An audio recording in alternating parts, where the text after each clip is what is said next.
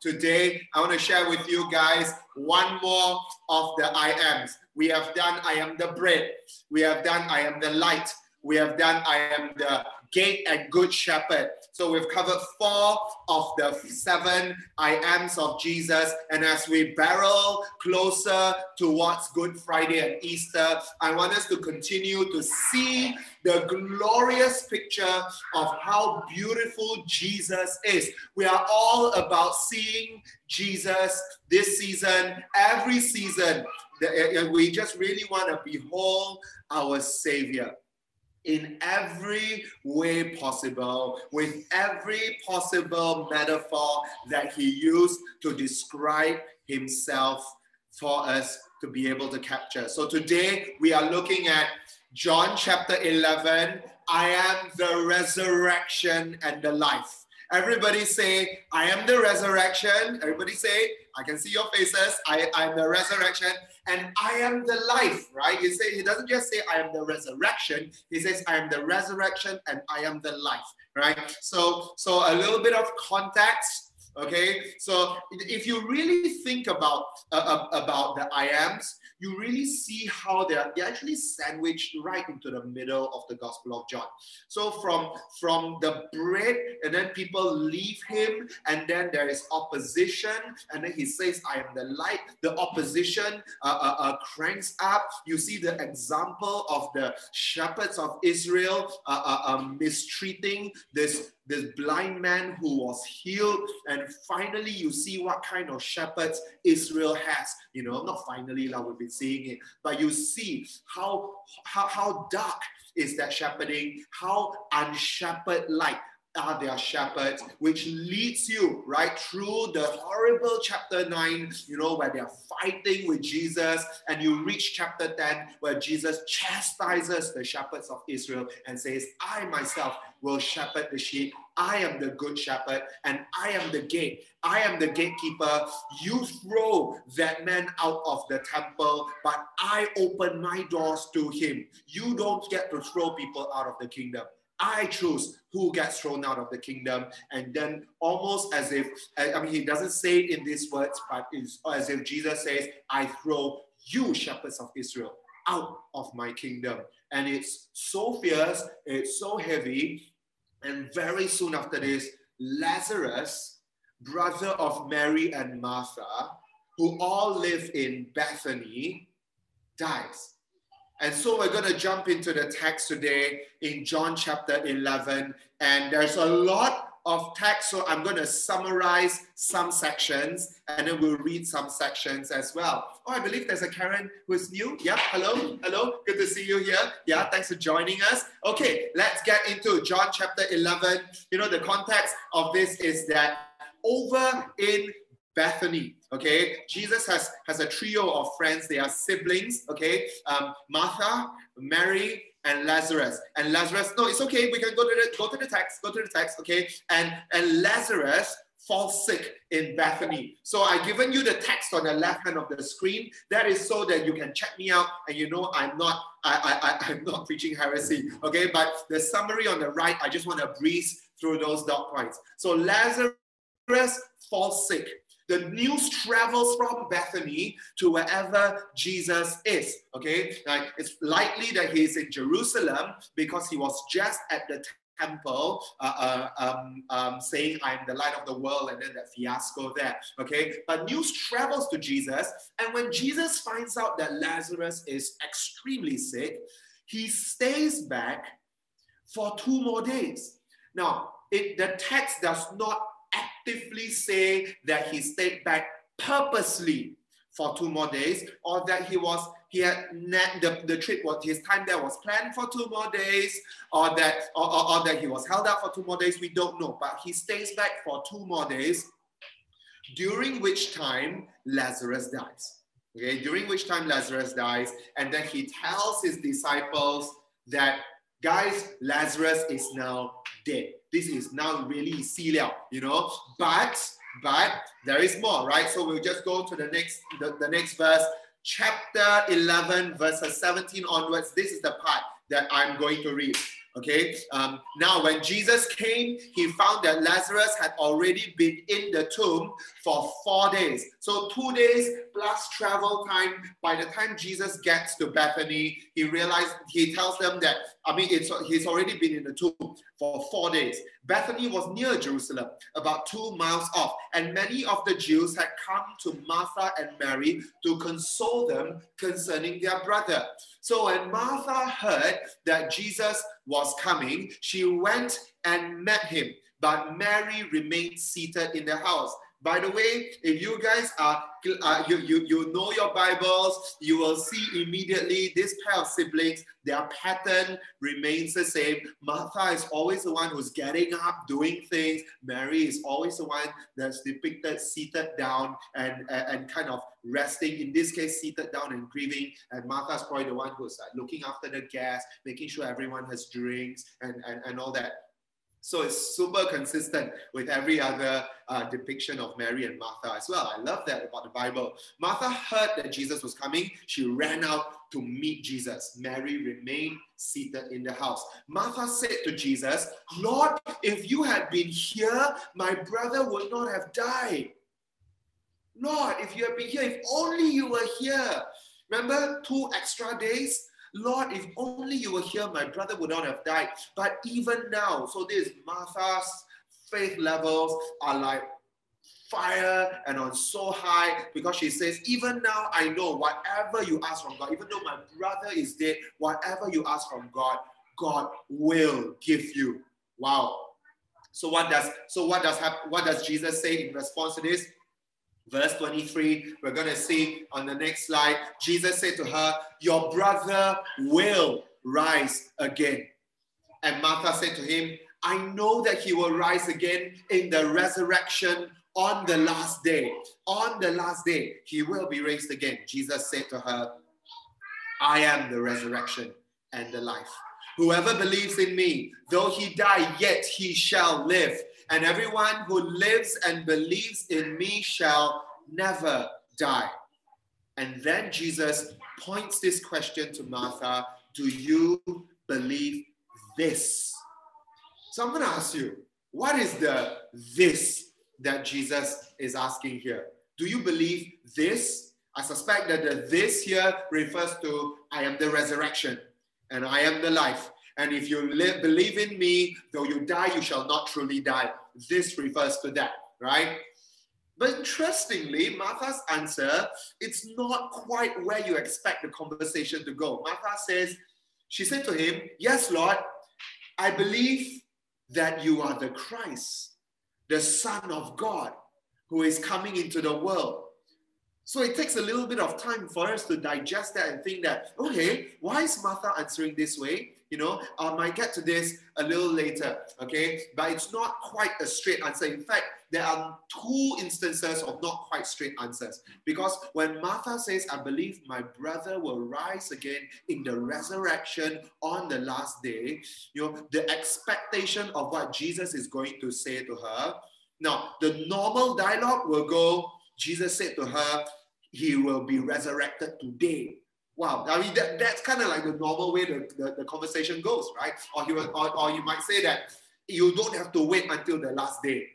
His resurrection is for him today, or something like that, right? We think that he would say that. Instead, he says this totally unexpected left hook, "I am the resurrection and the life." Let's move on to the next slides, because I just want to quickly breeze through the context. So in the remaining verses of 28 to 37, Martha calls for Mary to join her with Jesus. Mary goes to Jesus. All the Jewish guests follow Mary until she meets Jesus. And then Mary says the same thing that Martha says, "Lord, if only you were here, my brother wouldn't have died." Mary weeps. The whole crowd weeps. And then the shortest verse in the Bible, John 11:38, Jesus wept. And that is really to remind us that the humanity of Jesus is no less than our humanity. In fact, it is the most perfect humanity. It is in all his humanness, even though he knows what is going to happen after this, that he grieved with Martha, he grieved with Mary, and he grieved for his own friend, Lazarus. And then the people wondered among themselves, how come, isn't this the Jesus? Couldn't he have prevented Lazarus from dying? And then we go to verse 38. On the next slide, we're going to see this. Now, by the way, we always think about this. How come if Jesus is so good? How come he can't do this? How come he can't do that? And this went on all the way until the cross. If he is the Son of God, why don't he get himself down from the cross, right? We're familiar with this tone of questioning about why he's not doing some things. But hang on to that. Just hang on to that. Verse 38 onwards, Jesus instructs for the gravestone to be removed. In case you're not familiar, if you're new to all this, their graves were not built downwards into the ground. Their graves were dug sidewards. Usually they will use an already exposed cave as a grave. So they will put the body sideways into the cave. They will roll a stone over it. It was the case for Lazarus. It would be the case for Jesus as well eventually. Now, the crowd say, Xiao, you crazy, you want to remove the stone. Smelly, 4 days already, it's going to be really bad, right? The smell. And Jesus says that didn't I tell you that if you believe, you would see the glory of God. You know, I could preach a whole sermon on just this one line, because this one line can unleash all kinds of things as well about seeing the glory of God. But don't worry, that's not today, okay? Then once they actually do push the stone away, Jesus calls out, Lazarus, come out. And it was only when I was transcribing this yesterday that I realized there is no exclamation mark. So I've always heard it when I read my Bible or when I hear it as Lazarus, come out, you know. But yesterday I was looking at it in detail and I realized, hey, wait a minute, there's no exclamation point, you know. So it's then you hear it as Lazarus, come out, you know. And then the dead man walks out.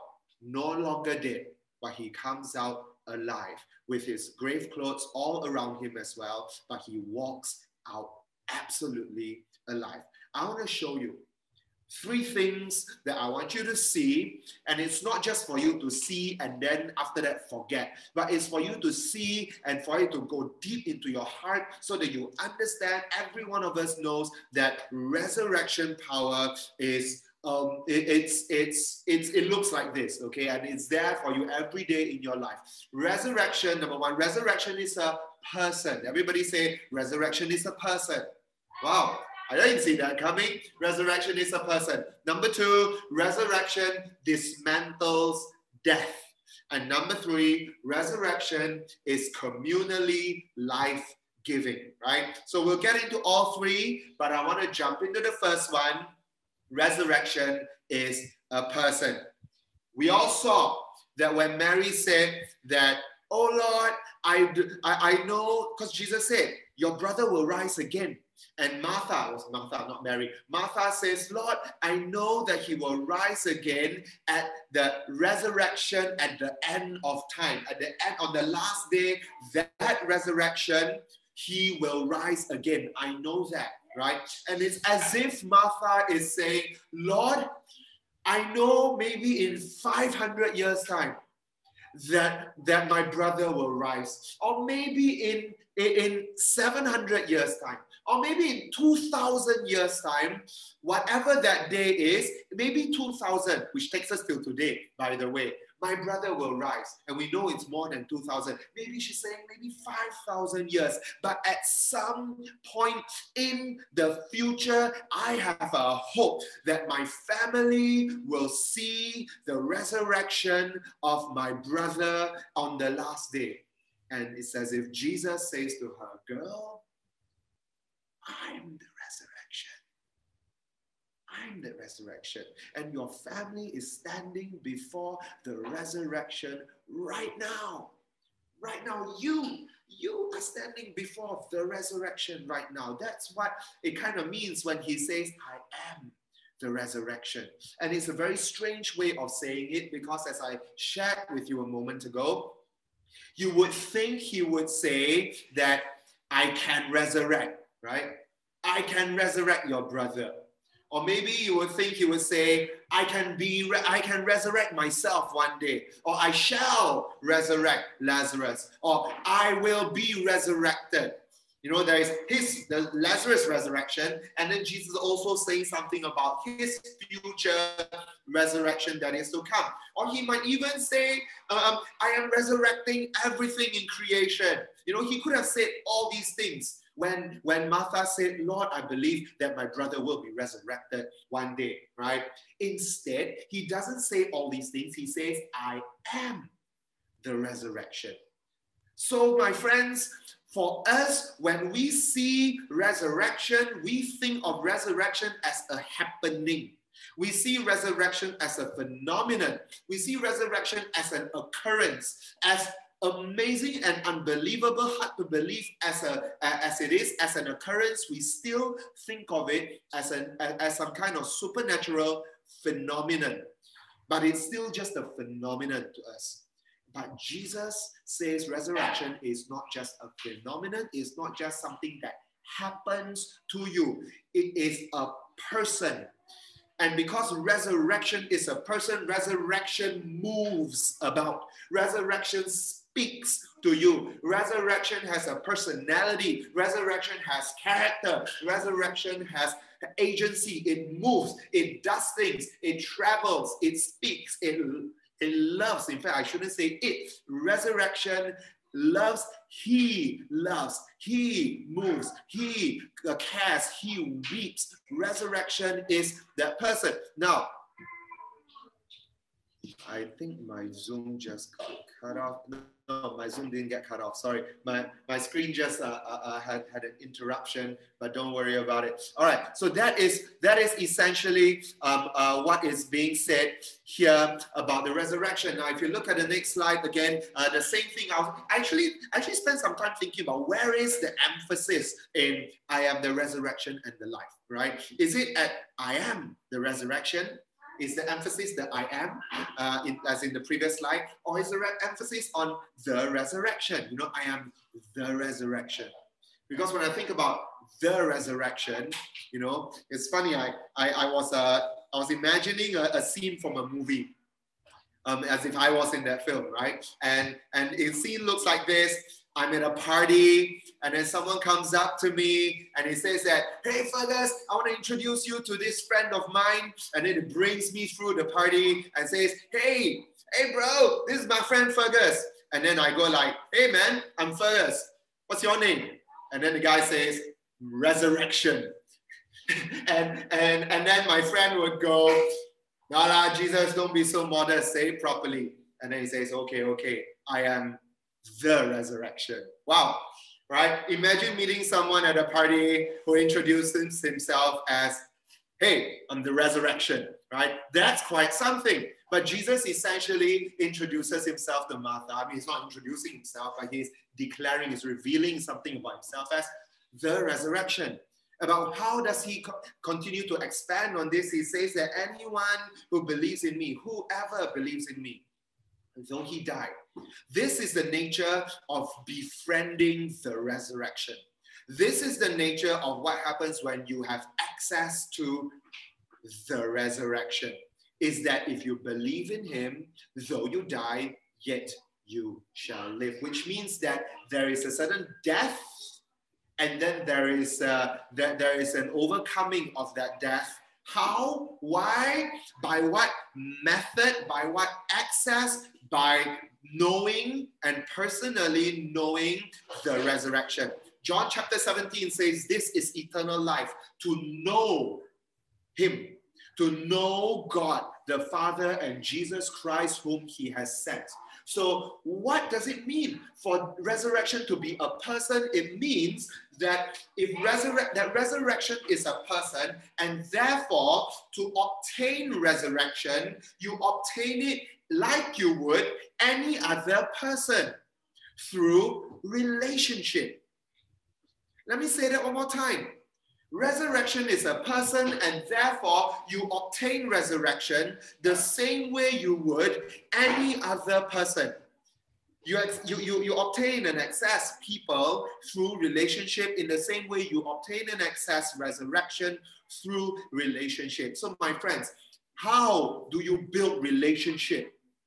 You build relationship by trusting one another, by building, relating, talking, hearing, and exchanging, and over time building trust, and over building of trust, building of belief in each other and faith in one another. And that's exactly how you befriend the resurrection and the life. That is how it works. So my friends, there is no shortcut to wanting to have a powerful life full of resurrection power, full of renewing power in your life. The first step is always to know Jesus and to be known by him.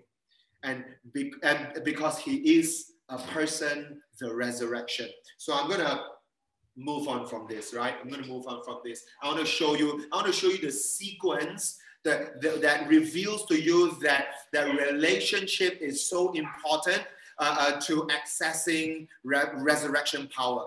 Verse 25, Jesus says to Martha, I am the resurrection and the life.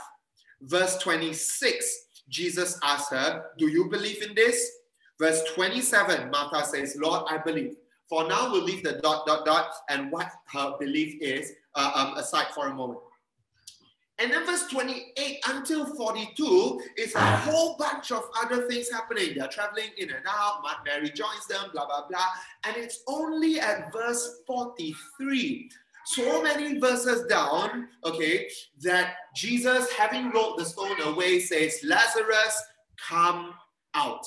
And the man who had died came out. So my friends, I want you to see the sequencing of this. Martha declared her faith first, and many movements later, then Lazarus walked out from the grave. So my friends, our world will tell us that seeing is believing. If I don't see, I can't believe. But no, that is not the way of the Christian. The Christian's way is not seeing, is believing. The Christian's way is I believe because I know. I believe because I trust. I believe because I am familiar. I believe because my good shepherd, I recognize his voice. I know his voice. That's why Martha's belief wasn't because she saw proof. My friends, Martha had no proof of Lazarus walking out. She trusted Jesus. And I'm not asking you to trust in some fairy in the sky. I'm telling you that Jesus can be known. He can be intimately known. He can be personally known. He can be experienced through a lifetime of engaging with him through the reading of the word, through prayer, through walking with him, through having your decisions being filtered through the gate of Jesus Christ. You know, he can be personally befriended.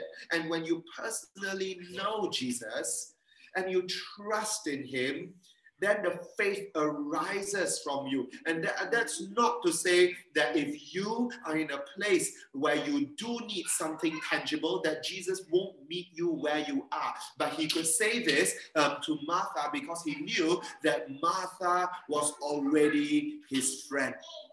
And because they had that foundation of their friendship, Jesus could say, do you believe in this? And she could say, Lord, I believe you are the Son of God, you know, the one who is to come into the world.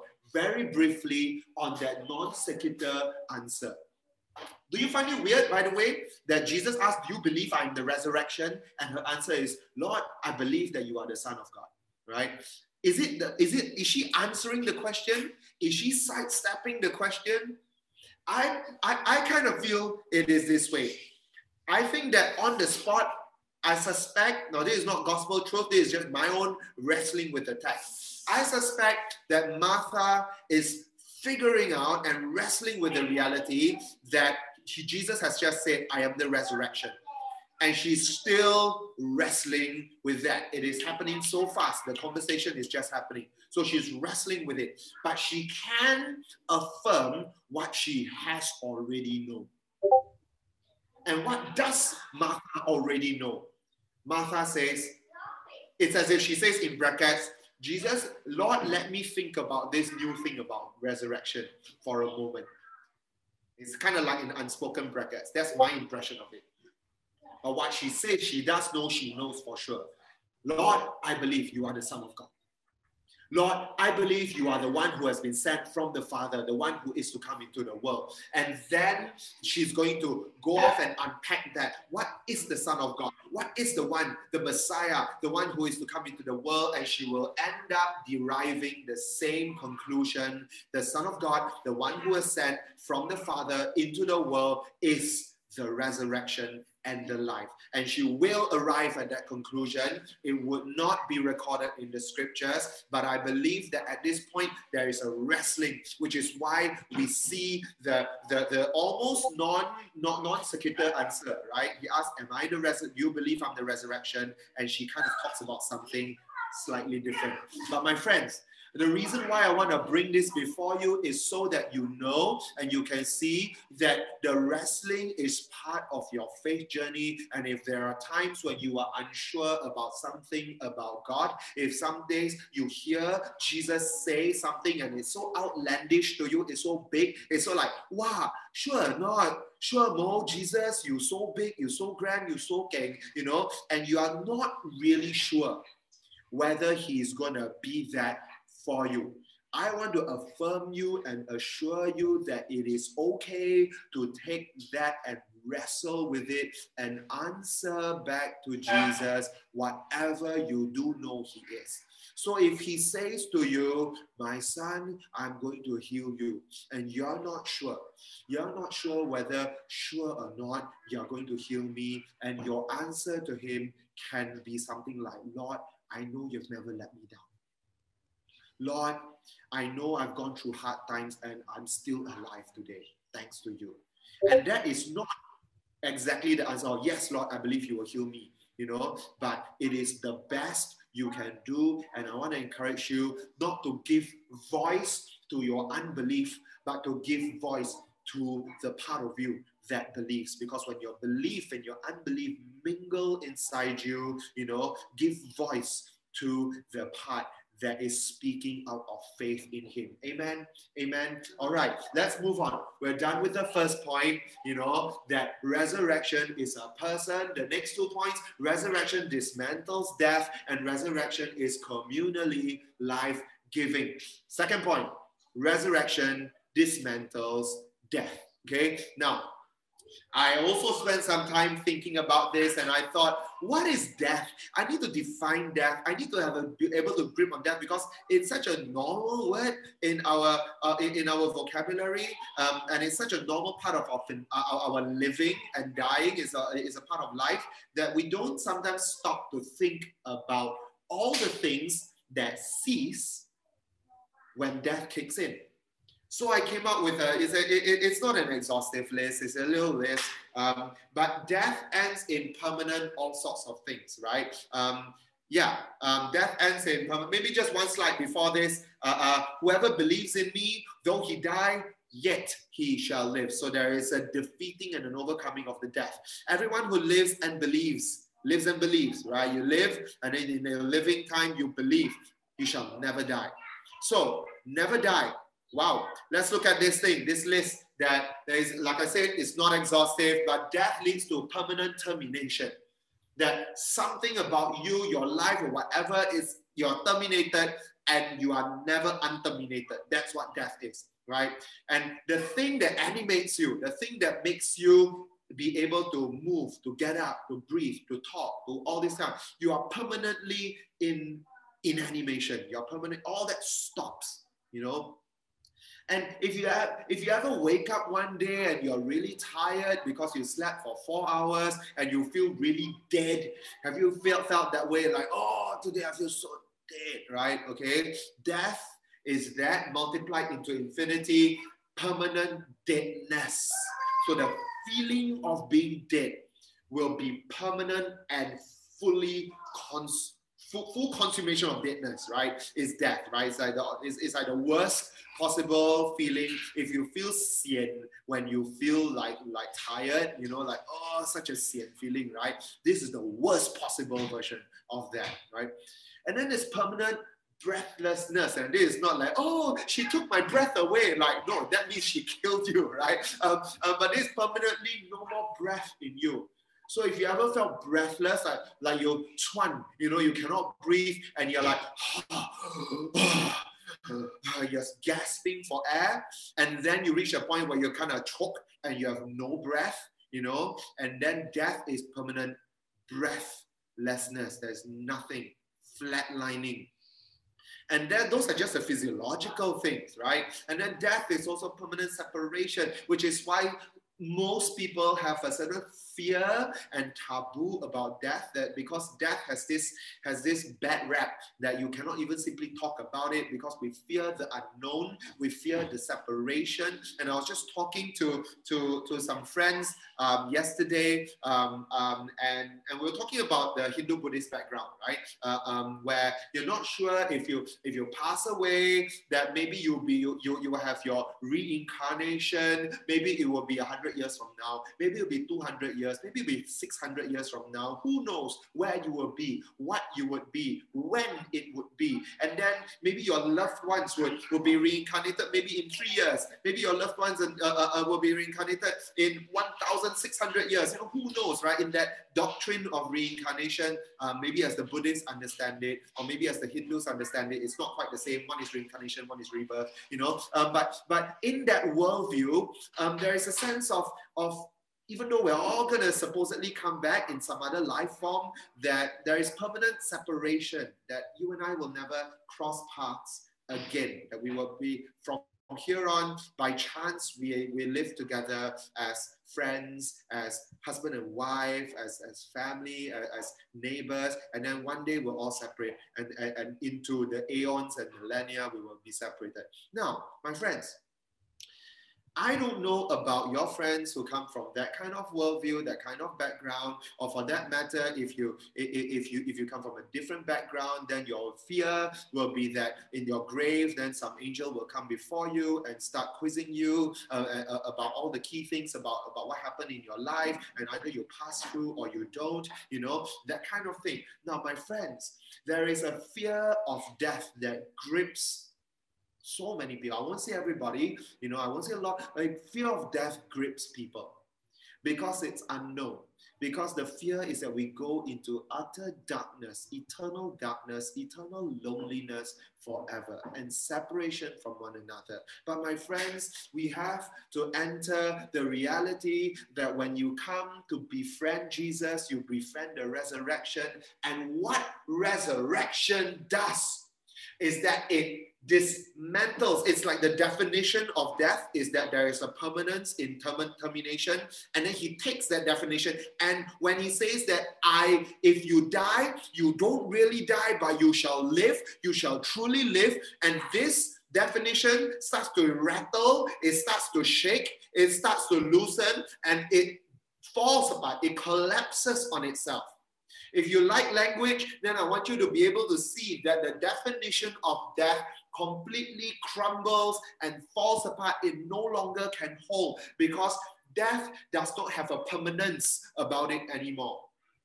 That ceases to have that. When you have the resurrection, you have life, you have abundant life, you have forever life, you have everlasting life, and death has no meaning. It's almost as if as a word in the dictionary, it has been undone. And death as a notion in your life is also undone, my friends. For the Christian, you and I, we do not have such a thing as a true form of death. We must know this, because when you met Jesus, whether you met him on the road to Damascus, whether you met him on the pages of your Bible, whether you met him in a kopitiam when your friend shared Jesus to you, the day you met Jesus and you knew him and you received him as your friend, as your lover, as your buddy, as the Lord over your life, as the Savior of your soul, on that day, resurrection power came into you and death became a non-issue and a non-entity for you. And what that means is that bodily we will all pass on. But where we will bodily pass on just like the neighbors around us every day, but where our neighbors pass on, their death leads to death and permanent termination. Our death kicks us into a forever living that you will not access if you don't bodily die. Does that make sense? Does that make sense? Because I know it's not immediately easy to understand if you're new to this faith, but our bodily death triggers eternal life. And it does something that if you don't bodily die, you cannot trigger it. Thank goodness we will all bodily die, and that will trigger us into eternal life, my friends. If someone offered you this bodily life forever, don't take it. It's not as good as dying now and then entering into forever life with Jesus. That's what it means when you befriend, I am the resurrection. And what it also means for Jesus to say, I am the resurrection, which I didn't manage to share just now, is that he is the definitive resurrection. He is not just resurrection. He is the resurrection. And if you like language, I want to help you to see this. If you were to say, I am love, or if you were to say, God is love, that's another strange one, right? God is love. For if he says, I am love, what it means is that I embody love. Everything about me reveals love. Everything about me exudes love. That's what it means when grammatically you say, I am love, or God is love. But what does it mean when you add the into it? I am the resurrection. It's not just I'm resurrection. If I'm resurrection, it means that I embody resurrection. But when he says I am the resurrection, it means that there is one particular resurrection, which is the definitive, most important resurrection from which all other resurrections happen. In other words, if you ever see a resurrection and you look at its roots and you drill down all the way through its roots to the very bottom, and whatever it is drawing its power from, it's Jesus. Anything that does not draw its resurrecting power from Jesus is not resurrection, because Jesus said, I am the resurrection. And every other resurrection now comes under the resurrection, which means that maybe you may have seen something that looks like resurrection, but it is born to die another day. As James Bond says, right? So you live to die another day. Or you are even you're born again to die another day, maybe. But you know what, my friends? That is not the resurrection of Jesus Christ. When Jesus is resurrected and he says, I am that resurrection, and it goes down, and when you touch that power, you live forever. You don't just bounce back so you can bounce back down again. You bounce back forever, which leads me to my next point, right? And with this, I'm going to close. I really am going to close, right? My friends, what's this? Oh, yeah, death swallowed up in victory. Oh, death, where is your sting? Oh, death, where is it? Oh, grave, where is your victory? Oh, death, where is your sting, right? 1 Corinthians 15. Think about this. Go home and, not go home, you're already home. After this, go into 1 Corinthians 15 and read it. And really get a sense that death no longer has a power over you. My last point is that resurrection is communally life-giving. It gives life not just to you, it gives life to everybody around you. Now, we've all heard this before, that the Christian life is personal. The Christian walk is personal, but it's not private. Let me say that again. The Christian walk is personal. It involves your very person. It involves your walk, your direct face-to-face, soul-to-soul, body-to-body, life-to-life with Jesus. It is personal, but it's not private. It's not private in the sense that it is, oh, my faith is my private issue. Don't ask me about. No, because Jesus says that when you come into faith in him, you come together as a body. And as you come together as a body, the hands influence the feet and hands influence the shoulders, and that influences the rest of the body, the neck, every single thing. We are all woven together in an inseparable mesh called the body, dikepalakan Tuhan, headed by Jesus. God is the head, we are his body. So we are all connected, which means, my friends, that your resurrection is not just going to be a private resurrection. It's not just going to be your own personal resurrection. It's going to have life-giving power to everybody around you. And I want to show you this because it is absolutely true. Lazarus' resurrection. Let's look at that now in the Bible verse on your screen. In John 12, that's one chapter after Jesus raised John from the dead, when the large crowds of the Jews learned that Jesus was dead. There meaning in the Martha, Mary, Lazarus house. Okay, they were having a dinner there, probably to celebrate the coming back to life of Lazarus, Thanksgiving to Jesus, something like that. That's the occasion where Mary anointed Jesus' feet. So what happens here? When the large crowds learned that Jesus was there, then they thronged to that place, right? They came not on account of Jesus. They didn't come so much on account of Jesus, but they all want to see this guy who came back from the dead. Wow, where is this guy? Where is this Lazarus? You know, so they all came to see Lazarus, okay, whom he had raised from the dead. And then the chief priests, right?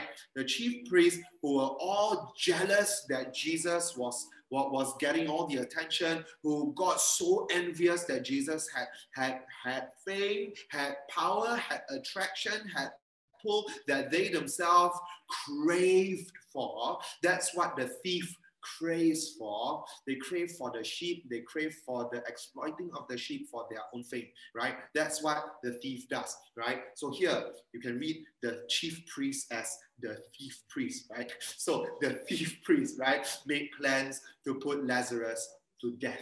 Hey, hello uncle, fella just came back to life. You want to try kill him? You're not scared, you stupid, is it? You know, but never mind. Why? Because on account of him, many of the Jews were going away believing in Jesus. In other words, because Lazarus, one guy, came back alive, other people started to believe in Jesus. And in so doing, they also come to access the resurrection and the life. In so doing, they also come to know Jesus and obtain and access eternal life and a cheating of death, a defeat of that forever termination. It's happening to more people.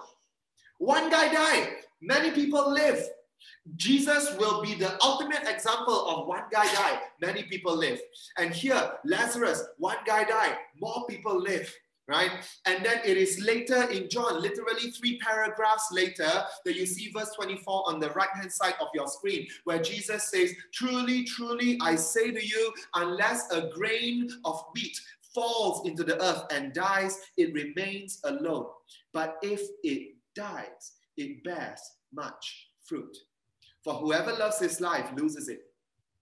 And whoever hates his life in this world will keep it for eternal life. My friends, if you are only talking about agriculture, you wouldn't insert the word and dies. You would say, unless a grain of wheat falls into the ground, it remains alone. That's what you would say, right? Unless, again, right, his language is so interesting because he's pointing you in the right direction. Unless a grain of wheat falls into the ground, it's alone. But if the grain of wheat falls into the ground, then more shoots of wheat will come up, more ears of grain will come up. You know, that's the way you would normally say. But Jesus is not giving an agricultural coaching lesson. He is saying that unless a grain of wheat falls into the earth and dies. In other words, he's saying that unless all of us, any one of us, falls and dies, we remain alone. That's why you don't want to have your earthly life forever, because you will remain alone. We'll all pass on and you'll be alone, right? unless you go down and die, you are alone. But if you go down and die, that earthly death, that human death, then you will bear much fruit. More will spring up, more will rise up. My friends, do you know that this happened for the early church? The early church in Rome, the early church in Jerusalem, the early church in Antioch, in all of these cities, they were persecuted. They were thrown and fed to the lions. They were thrown and fed to the dogs. They were burnt by Nero to be lampstands so that they became fuel for Nero's garden parties. So many Christians died.